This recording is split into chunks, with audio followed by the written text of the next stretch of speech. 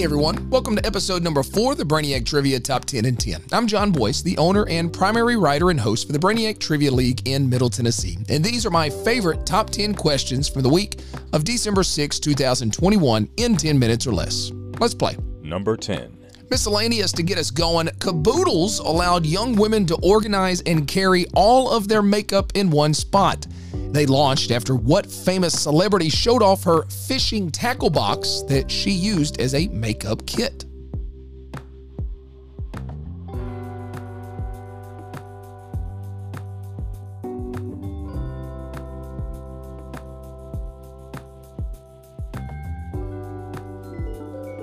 Caboodles allowed young women to organize and carry all of their makeup in one spot. They launched after what famous celebrity showed off her fishing tackle box that she used as a makeup kit? Give her a round of applause, everybody. Vanna White. Number 9. Arts and literature. The common phrase, the real McCoy, is thought to have come from the Scots phrase, real McKay. What is McKay?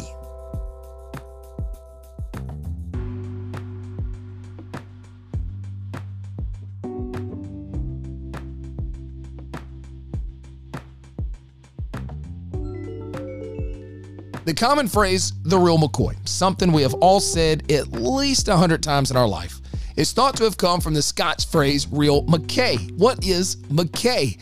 Well, of course, you're dealing with the Scots. It's going to be whiskey. Number 8. Leisure for number 8. In 2005, players of what role-playing video game were subjected to a virtual pandemic in what has now become known as the Corrupted Blood Incident, in which scientists learned role-playing games could help research on epidemics.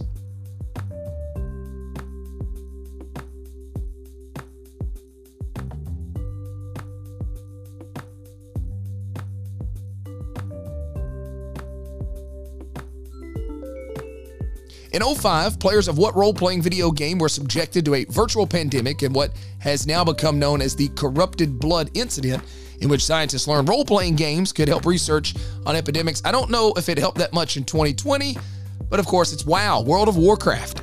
And yes, I understand that role-playing video game is not the exact description of World of Warcraft, but nowhere else is the incident Corrupted Blood used. Number 7. Music. Forming in 2001 and still touring today, Brandon Flowers is best known as the lead singer of what popular rock band?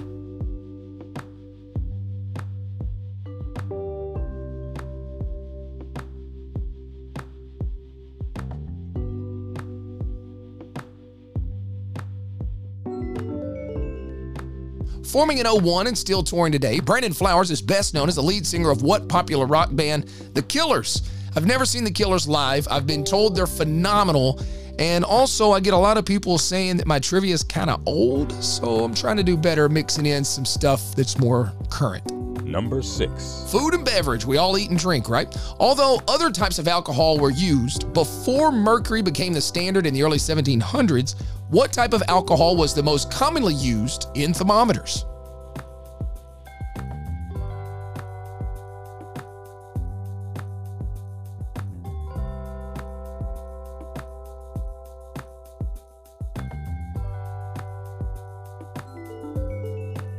Although other types of alcohol were used, before mercury became the standard in the early 1700s, what type of alcohol was the most commonly used in thermometers?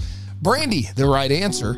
Curious how many of those thermometers got broken open just so people could get to the brandy. Number 5.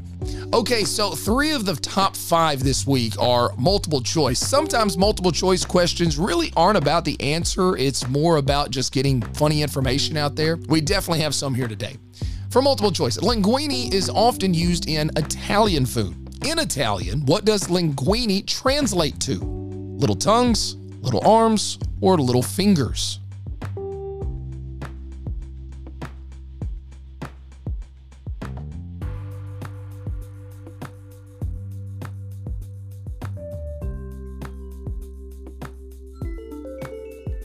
Linguine is often used in Italian food. In Italian food, what does linguine translate to? Little tongues. I don't know if I'll ever be able to eat linguine the same again, but I don't know if little arms or little fingers make that any easier. Number 4.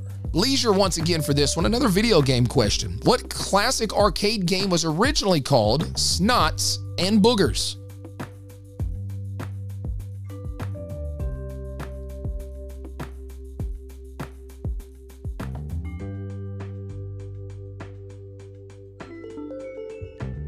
What classic arcade game was originally called Snots and Boogers?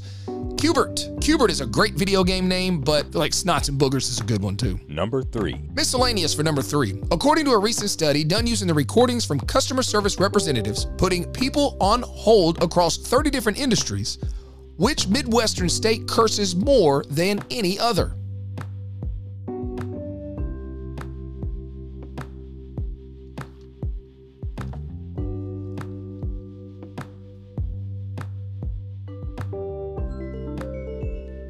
According to a recent study done using the recordings from customer service representatives putting people on hold across 30 different industries, which Midwestern state curses more than any other state, this for some reason does not surprise me in the slightest. Ohio. I hear you, Icebox. Number 2. Multiple choice. I had 2 Christmas events this week. Had a lot of fun. Here's one from those. In Finland and Sweden, the image of Santa flying in his sleigh is a bit different.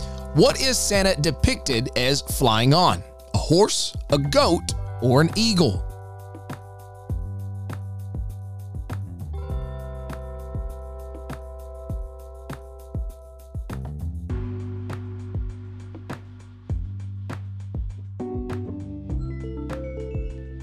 In Finland and Sweden, the image of Santa flying in his sleigh is a bit different.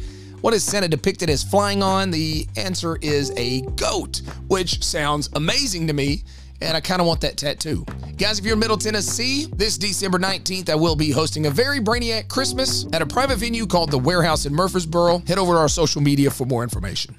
Number 1. And our number 1 question this week, also from multiple choice. Lahetus is a small town famous for its beer-chugging goat mayor. Clay Henry was a goat that loved to drink beer and was duly elected mayor of this small town, where his now great-great-great-grand-goat still resides as a beer-drinking goat mayor. In which state is Lahetus, spelled L-E-J-I-T-A-S? New Mexico, Arizona, or Texas?